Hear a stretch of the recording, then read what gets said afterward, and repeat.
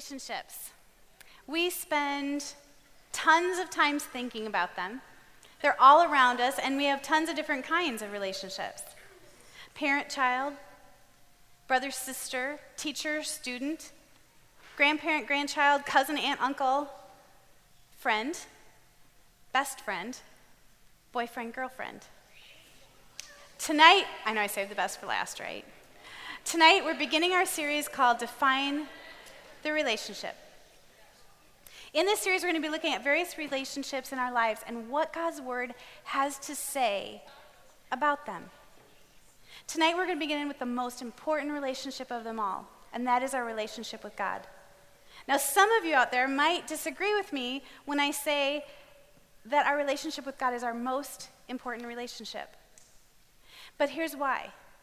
Because I know in my life, my relationship with God impacts every other relationship in my life, whether it's my relationship with and how I treat my family, how I think of myself, how I treat others, how I treat my friends, how I treat my husband, or in your case, significant other, how I treat that checkout person at Hy-Vee or Walmart.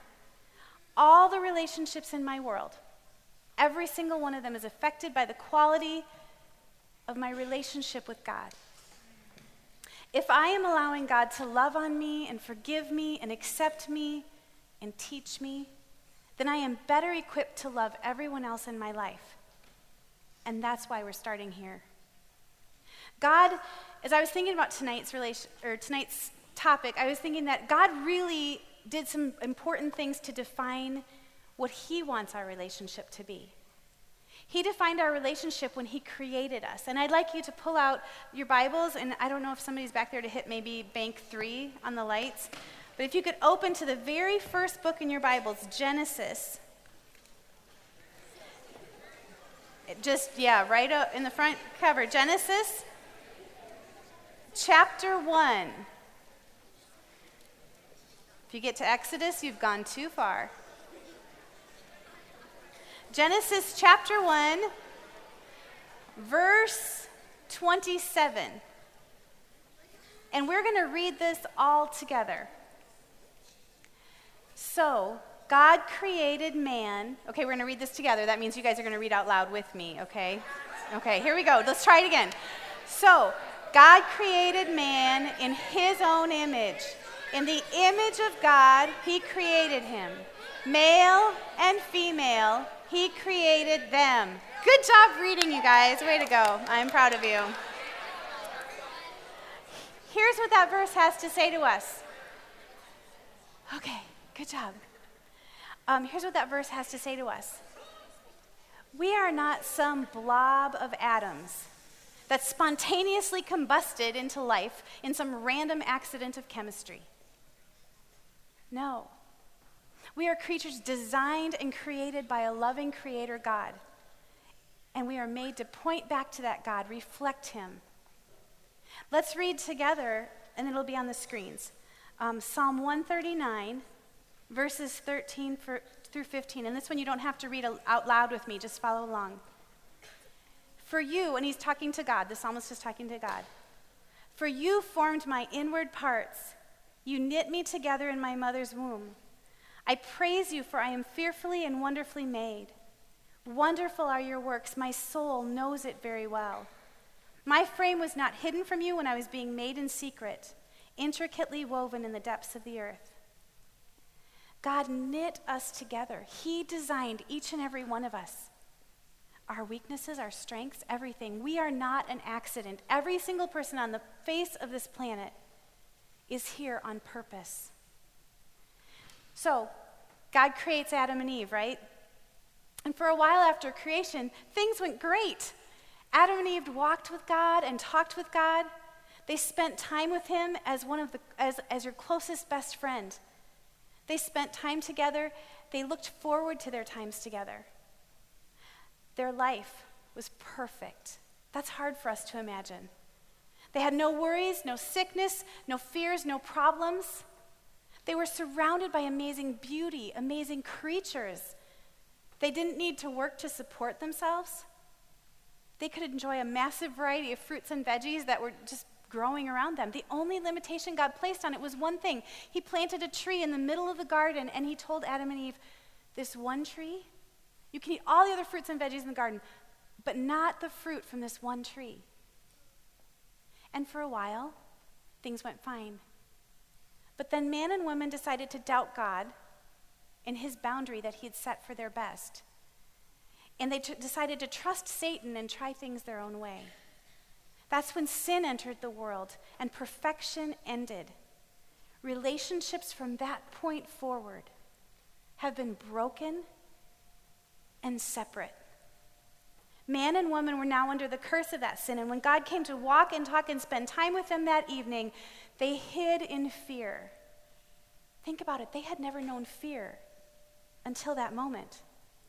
They blamed each other, and they were now under a curse. And God was faced with a choice, whether to abandon his creation whom he loved to Satan or to buy us back. Now, God being God, it wasn't really much of a choice, right? He loves us. And he knew all along we would mess up, and he had a plan B. But it was a costly one. It involved trading his own son's life for ours. 1 Corinthians 6:19 and 20 says this, you are not your own. You were bought with a price. Did you catch that? Each one of us in this room, we do not belong to ourselves. God purchased us with the precious blood of his one and only son, Jesus. That's a pretty radical notion in our culture when we like to think we're pretty independent and we're in charge of our own destinies and we belong to ourselves. No, this tells us we're not our own. We were bought with a price. Now, as I was preparing for this talk, some scenes from one of my favorite movies, The Lion, the Witch, and the Wardrobe, popped into my head. And leading into the scene that we're going to watch, you need to know, if you're not familiar with the story, that Edmund, one of the 4 children who goes to Narnia, has betrayed his brother and sisters in order to serve the White Witch, the evil White Witch. He is reunited with his siblings, but soon the White Witch comes calling, claiming her rightful possession of the life of all traitors, in this case, Edmund. Now, as his siblings look fearfully at him, thinking this must surely mean death for their brother, the good Aslan, the lion, takes the White Witch into his tent and works out a deal. Aslan agrees to give his life in exchange for Edmund's freedom. The clip we're about to watch is Aslan fulfilling his side of the bargain.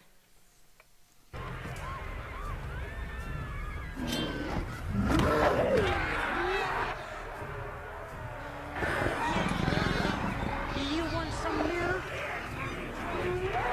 Why doesn't he buy that? Find him!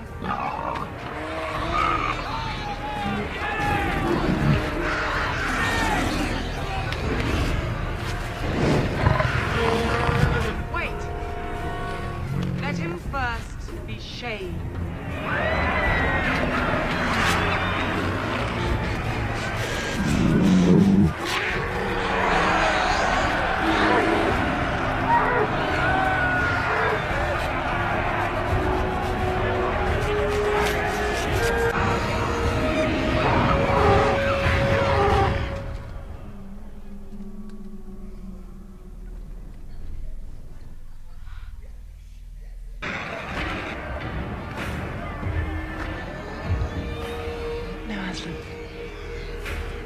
I'm a little disappointed in you. Did you honestly think by all this that you could save the human traitor? You are giving me your life and saving no one. So much for love.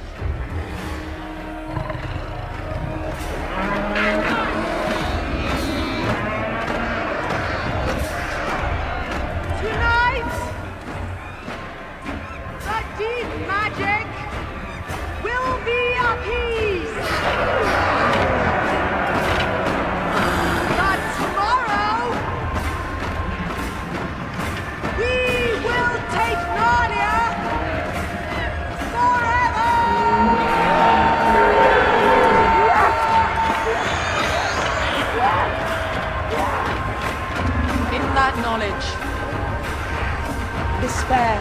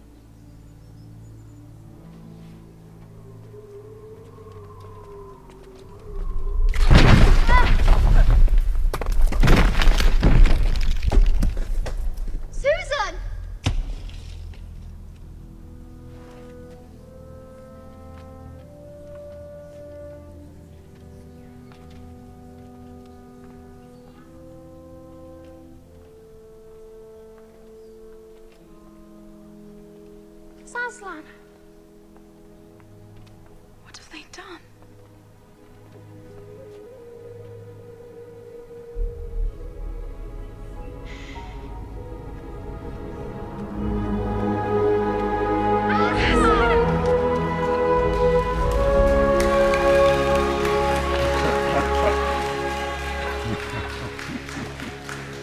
But we saw the light.